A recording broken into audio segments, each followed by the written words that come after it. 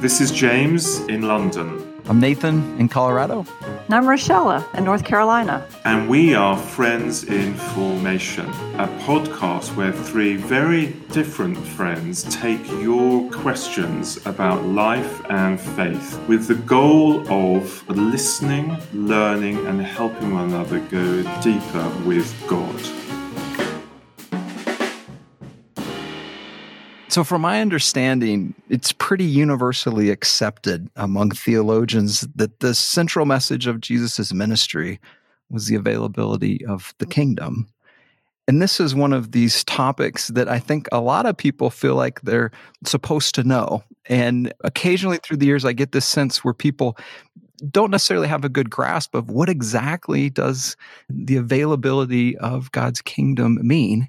And so I'm curious as to what you guys think. You're so right about that, Nathan. People use the term a lot, or at least what I hear is that people bandy that term about, oh, he's doing kingdom work, and they may have no idea what they are talking about, but they feel like they ought to. Yep. And we can also put a tag on things and say, this is for the kingdom. Mm-hmm. And then that justifies practices that aren't kingdom. There's so many things you can claim to do under the tag of, well, it's for the kingdom. You know, we're trying to grow the kingdom. Right. But as you know, if you corrupt the way you do things, you corrupt the ends for what you're aiming for. So, well, yeah, I mean, it's like in Star Wars. Is this for the Empire or the rebellion, right? Right. Which one is the kingdom? And how can you tell? Yeah. So what do you guys think Jesus meant with that? Well, the answer that we're often taught in Pranavare is the availability of God. So, I mean, how much do we want to jump into this in these terms? But the simple one is where what God wants done is done. So it's what he wants to happen is happening. Now, that seems a very basic idea, but I find that helpful. What would he want to happen here? And if what he wants to happen here, happens here, then you might say that's the kingdom of God. It's the range of his will. Does that make any sense? Yeah, and that reality. The fact that God reigns is something into which we can place ourselves. But we don't have to, right? We can deny that God is on the throne. We can deny that God reigns. We can be completely non-cooperative with God's will. We being humans. The rest of creation can't, I think. The fact that the trees lose their leaves in the autumn and are dormant in the winter and come into bud again in the spring, that maybe is one expression of what God has willed for nature. And they go along obeying what God has willed.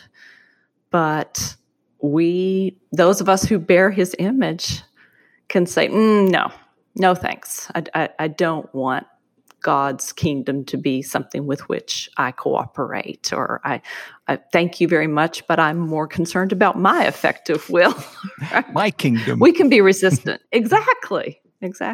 I find a really helpful picture that I can participate, that I get to join in on using my my resources, my kingdom, things that I can control or influence, and to seek to line that up with what God wants done.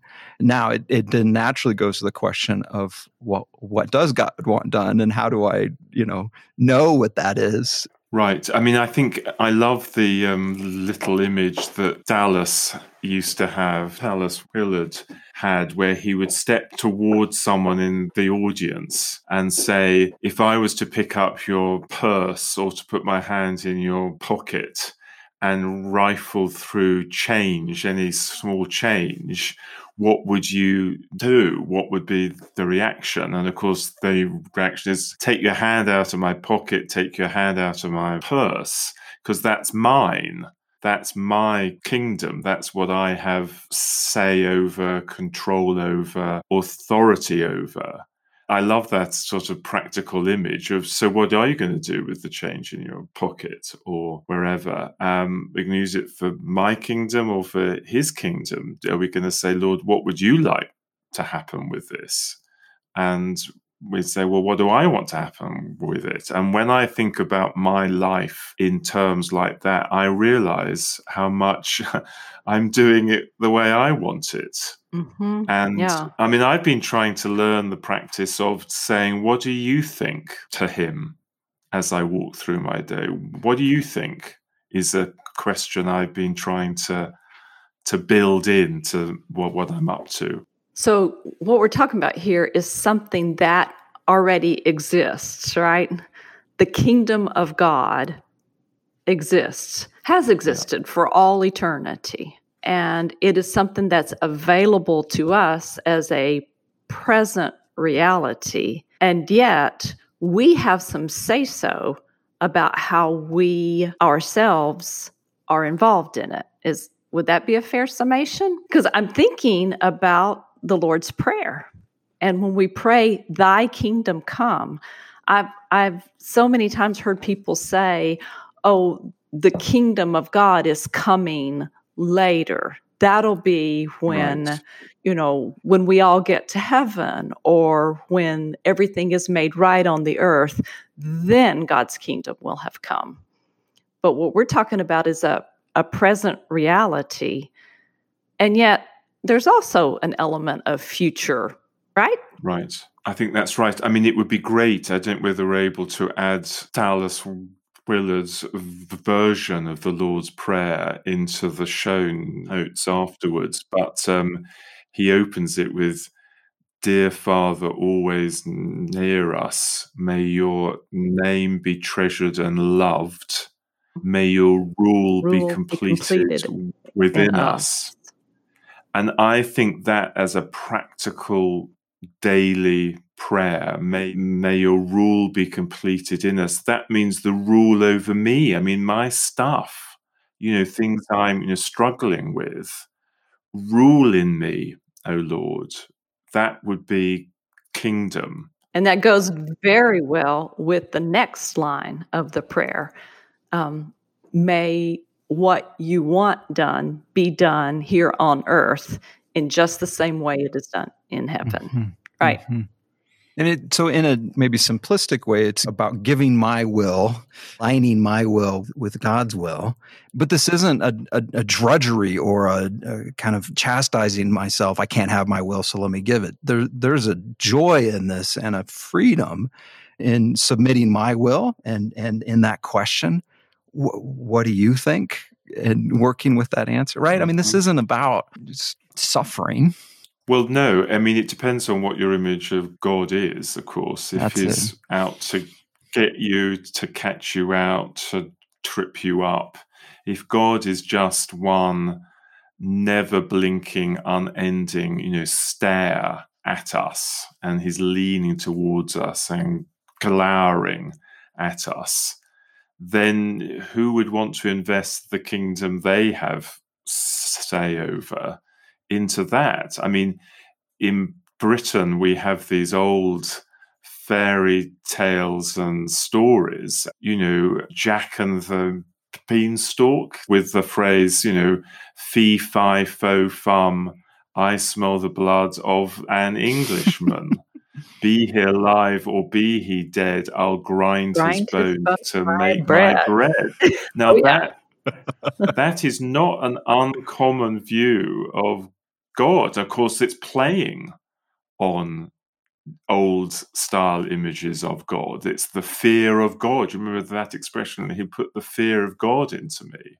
So if that's the image we've got, then the kingdom's pretty desperate. But if it's a gracious, loving, accepting, wooing God, and there's real joy there, then the best deal in town is to invest my kingdom into that one. Yeah. I mean, you're absolutely right, James. If we don't get our ideas about God sorted out a bit, we can end up with the idea of investing our own time and effort and interest in a kingdom that is just absolutely a tyrannical, horrible, the worst idea. But God, who reigns, if God has this kingdom that has eternally existed, the God who reigns, if God is so good, eternally good, only good, always good, and if God is love, as the scriptures very clearly say God is, well, then that kingdom is something I'm much more interested in. That's right. And then the idea of taking the range of my will and placing it under the authority of that ruler, it becomes a relief. Hallelujah. I don't have to be the king. That position's already filled by a being who is so completely good and so completely full of love that God is love. Hallelujah. This is the ruler I want on the throne. Don't have to worry about it. It's a little like, we're going out to dinner. Which restaurant do you want? No, I don't know. Which restaurant do you want? I just want what you want. And it frees me from having to, have my own way. But as you guys are highlighting, that image, our view of God is absolutely critical. And there's a level of trust. I can trust that God is good. I can trust that loving my enemies or forgiving my enemies, loving my neighbor, that this actually does lead to abundant life. This is who I was created to be. This is good. And so there's a level of trust in that, of letting go of, our own ideas for how we should navigate life. That's on a good day. That's on a good day for me, because the old voices are coming at me saying, that's a bad idea to let go of control, James. The person who's best capable of fixing your world, James, is you. That's what they come at me with. So I have to have a rhythm to remind myself to let go, to ask, what do you think? And it's a habit, and it's training, and it's experience as I go, oh yeah, he did help me there. He did sort that out. And it builds. It doesn't just come as an instant. I find I have to work at it. I have to keep at it, if I'm honest. But I do like the present reality of this. I mean, this is not an uncontroversial issue we're talking about here. That the kingdom is yet to come. And of course, in some ways, it is still to come. But I don't want to export the kingdom to a future, as I don't want to export it to some revival that happens in, Africa or Korea, that something amazing happens and it's over there, but it's not here. Or indeed, relegate it to the past. There was an era when the kingdom was more obviously around, and we need to get back to a previous era. I think all three temptations to, put it to one side from being now, right here, now. And that's again a challenge. How do we bring the kingdom in right now, rather than being the past or the future or another part of the world? What I find, James, is a lot of grace in these challenging kingdoms, right? Of when I'm kind of moving into my own and trying to move out. And this is where the disciplines are quite helpful, right? Helping to place me in a position to be available, to be open, to be in relationship. And then I think ultimately we then can move into that idea of the point is not to get us into heaven as much as it is to get heaven into us, so that when we move into the fullness of the kingdom, we actually want to be there. There's a sort of, yes, now we're in a space where what God wants is just fully saturating, everything. Yeah. So we're talking about a present reality, and we're talking about how we each individually and all together are going to interact with this present reality. But we're also talking about a future hope for, I like that phrase, Nathan, the fullness of the kingdom. That's what we're looking forward to. But we don't want to deny that something is going on right now. And it's a bedrock reality that we can trust, because God is good and this is his work.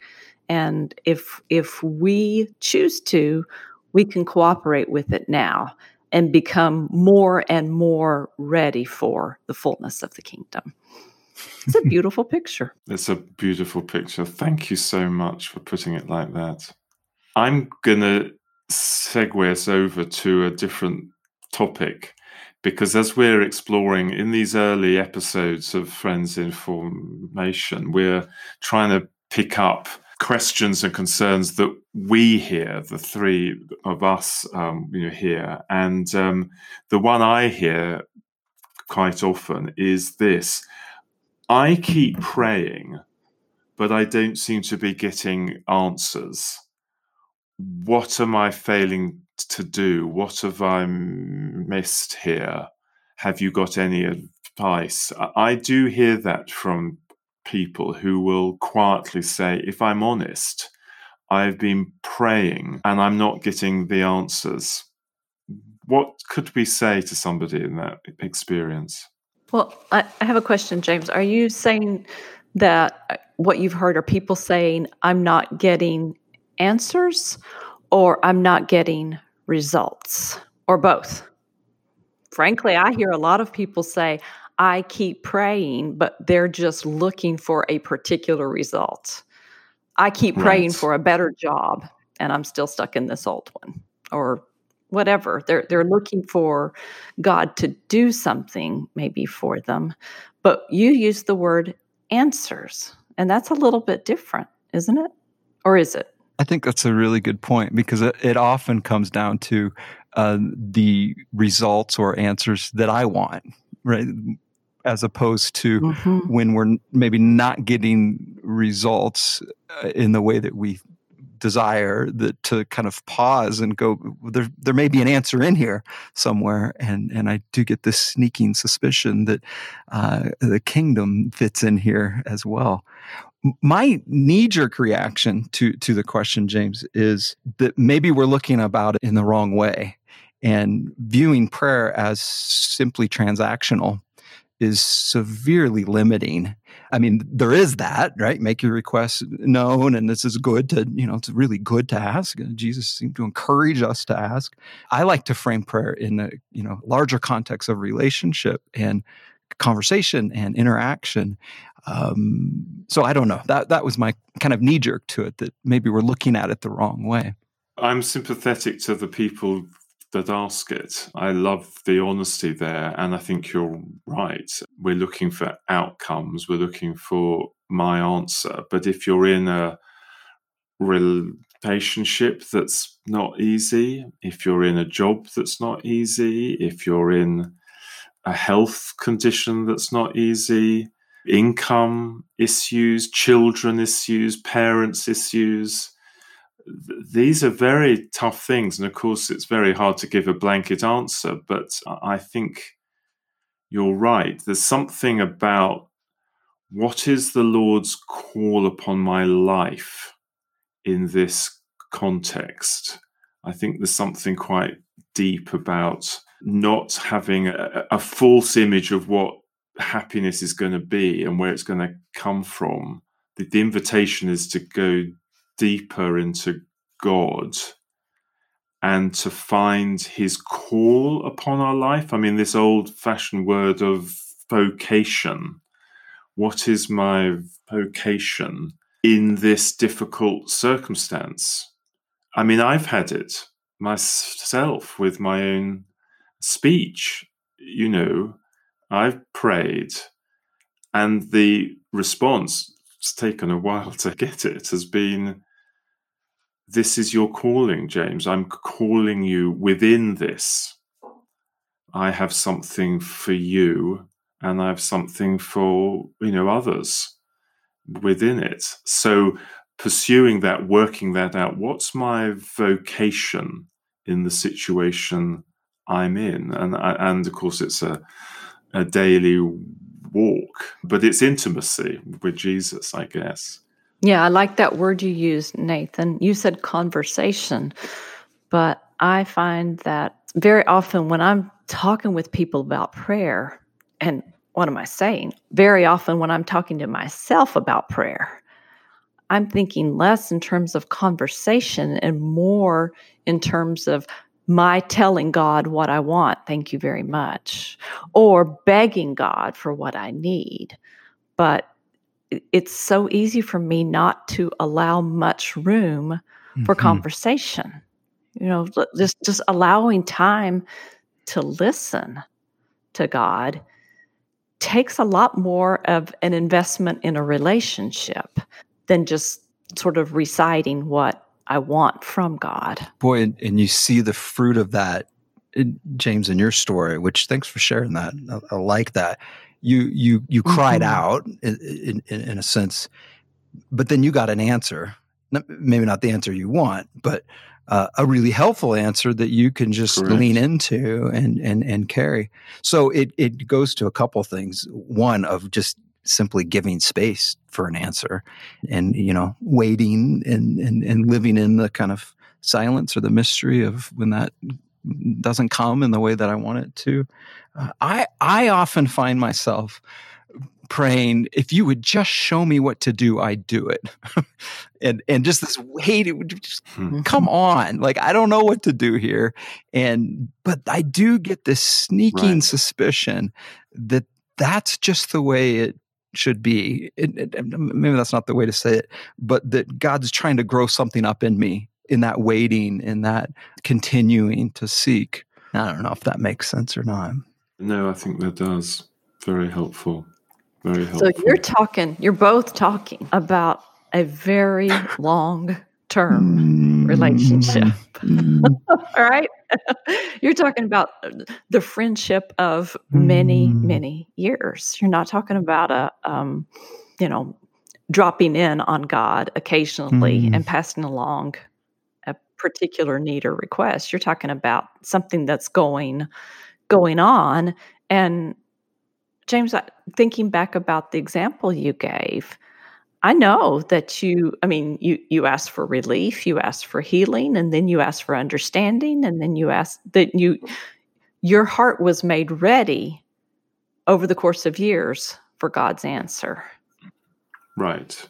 So to go back to the question you've heard, I keep praying, but I'm not getting any answers.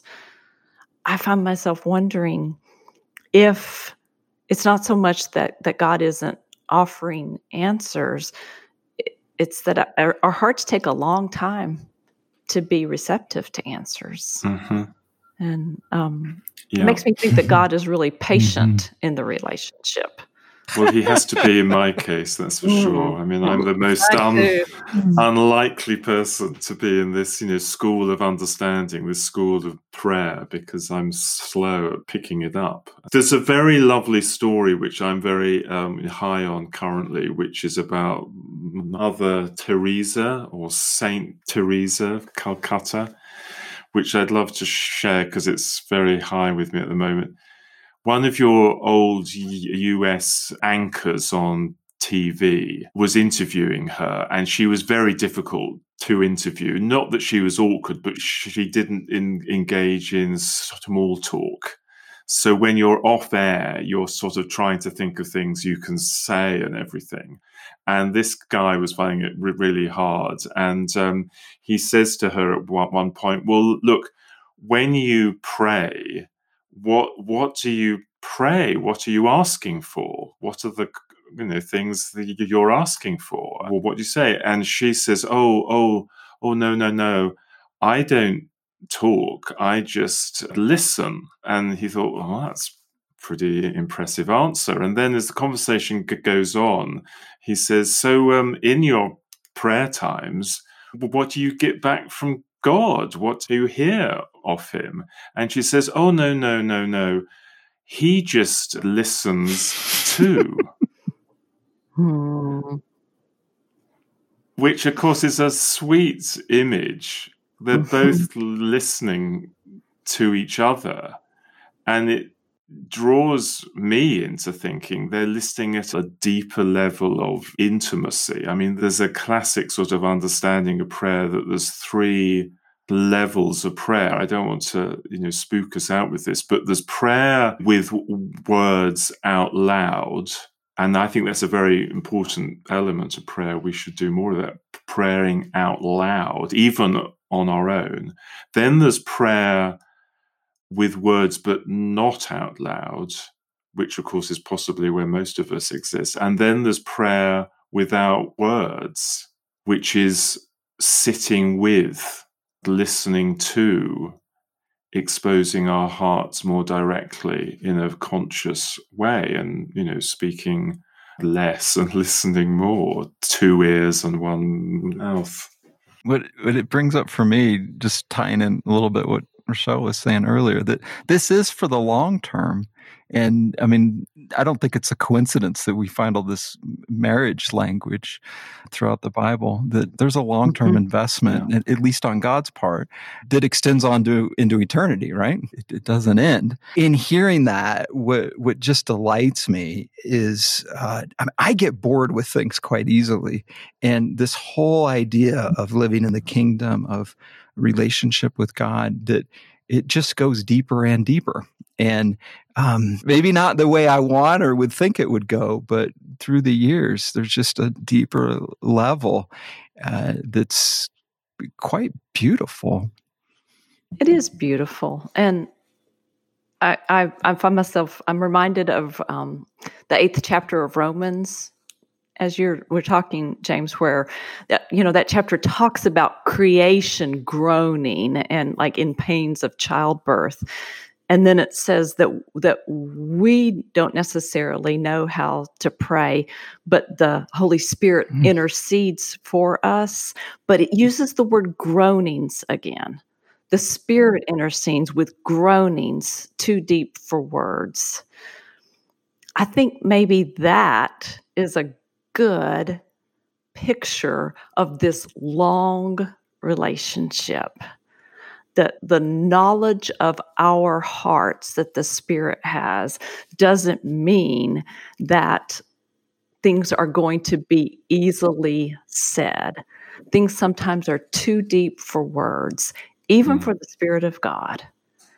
And the idea that our hearts are available to the heart of God, even surpassing language. I mean, that's, again, a beautiful picture. I need that kind of long-term relationship. I think there's a lot in that Romans, that whole chapter is a prayer experience, for as far as I understand it. And when I review the day I've just had, I will sometimes say, where was the groan within me? Because that's possibly the prayer I need to pray. So to recognize it, to listen to it, and that's the groan. That's the James the Lord wants to meet, not the pretend James, and he comes in at that point, I find. I mean, I love this Psalm 40, verse 1 in the Eugene Peterson Message version. I waited and I waited and I waited for God. At last he looked, finally he listened. He lifted me out of the ditch, pulled me from the deep. He stood me up on a solid rock to make sure I wouldn't slip. He taught me how to sing the latest God song, a praise song to our God.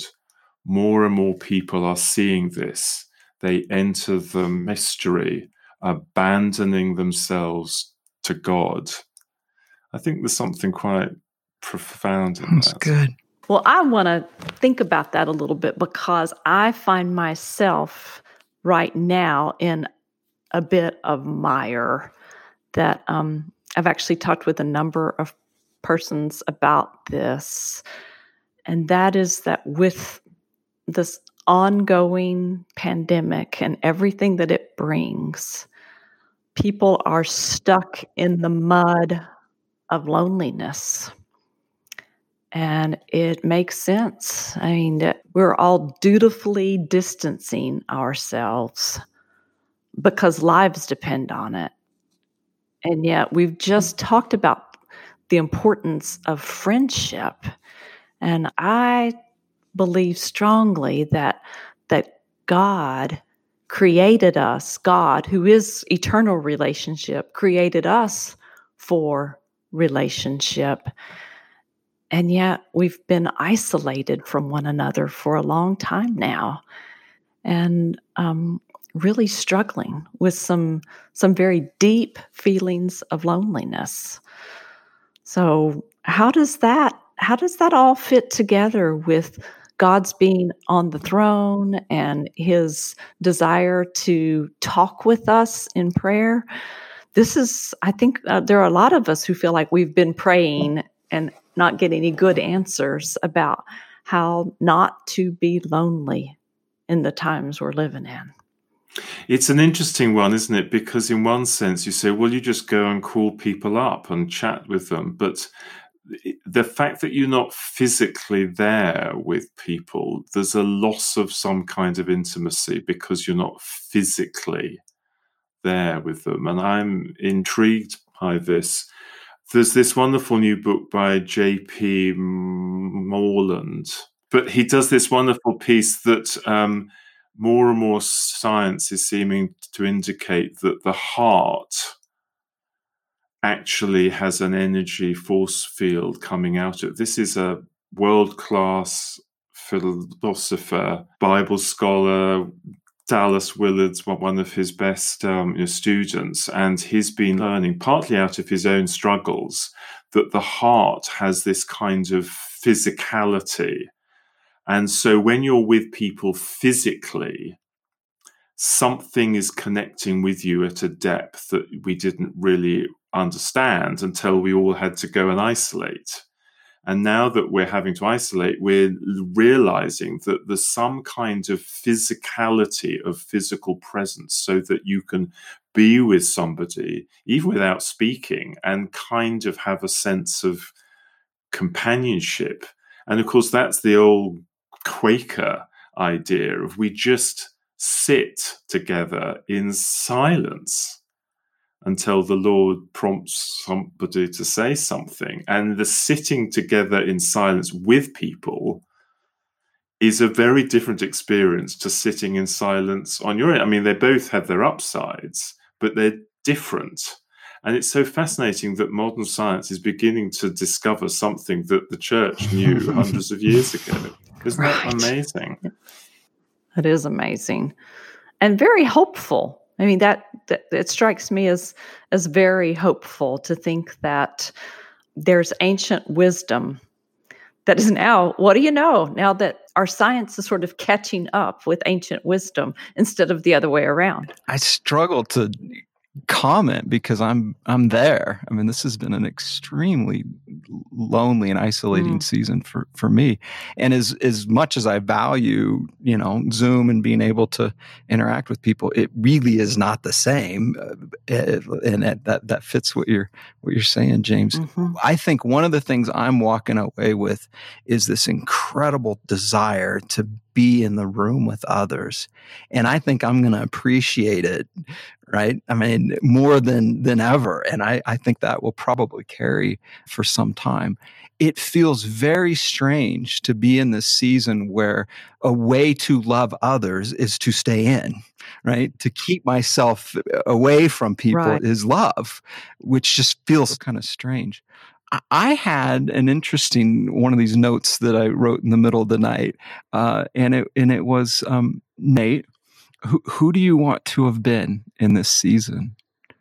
because I've just kind of been thinking of, let's just get through this. Let's just, whatever, we're here. Let's just kind of, but this kind of pause of who do you want to be and how do you want to look back on how you've been? And I don't really have an answer, but it keeps coming up for me. How do I want to walk away from this? And maybe that's part of it, that I'm going to appreciate people and hugs in ways I never have.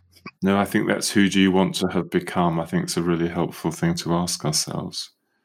But not, I hasten to add, in a forceful, you need to measure up to something kind of way. Because I've heard some of that. I tend to place burdens on myself, but I've heard, maybe I should say, I've received a lot of marketing messages. Right. How many languages? What will you have done with this time? How many? Absolutely. Yes. Can you now speak Russian and Chinese while also knitting sweaters for all your family members? And if not, why not? I think there's something maybe for us in the silence. And I wonder, I don't know if this is right, but I wonder if there could be some lessons from the people of God in exile. I think, for instance, for people living in occupied territory, people whose activities have been severely curtailed, not by their own doing, but by something forced upon them. And I just find myself wondering if perhaps loneliness was one of the issues confronted with people at various times that I just never thought about. I thought, they suffered because they didn't have enough to eat, or they suffered because they were being forced to live in slavery, or they suffered this way or that way. But I wonder if maybe being cut off from other people has been a way that people have suffered throughout the generations, and we're getting a taste of that, and we see that it is not good. And I find myself wondering, Nate, if maybe I have taken the company of others very much for granted. And I don't like that thought about myself, but I'm wondering.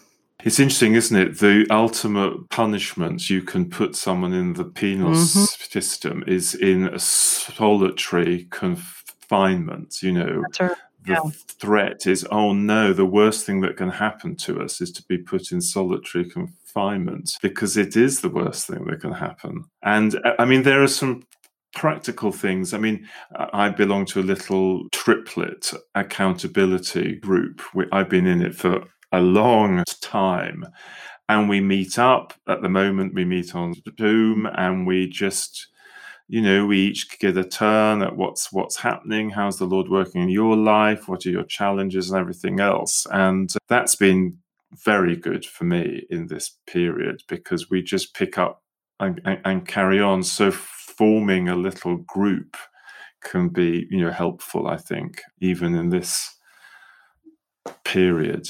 I found the title of that book, by the way, J.P. Moreland, Finding Quiet. And the subtitle is My Story of Overcoming Anxiety and the Practices That Brought Peace. Came out in May 2019. Finding quiet. It's funny to think that loneliness sounds like too much quiet. On a surface level, it sounds like that's all I've got is quiet.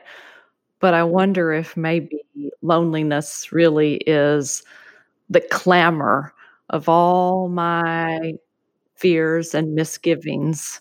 And one of the reasons I need fellowship is not for the happily admitted noise and chaos, but for the peace it brings, because I have other voices to listen to besides my own.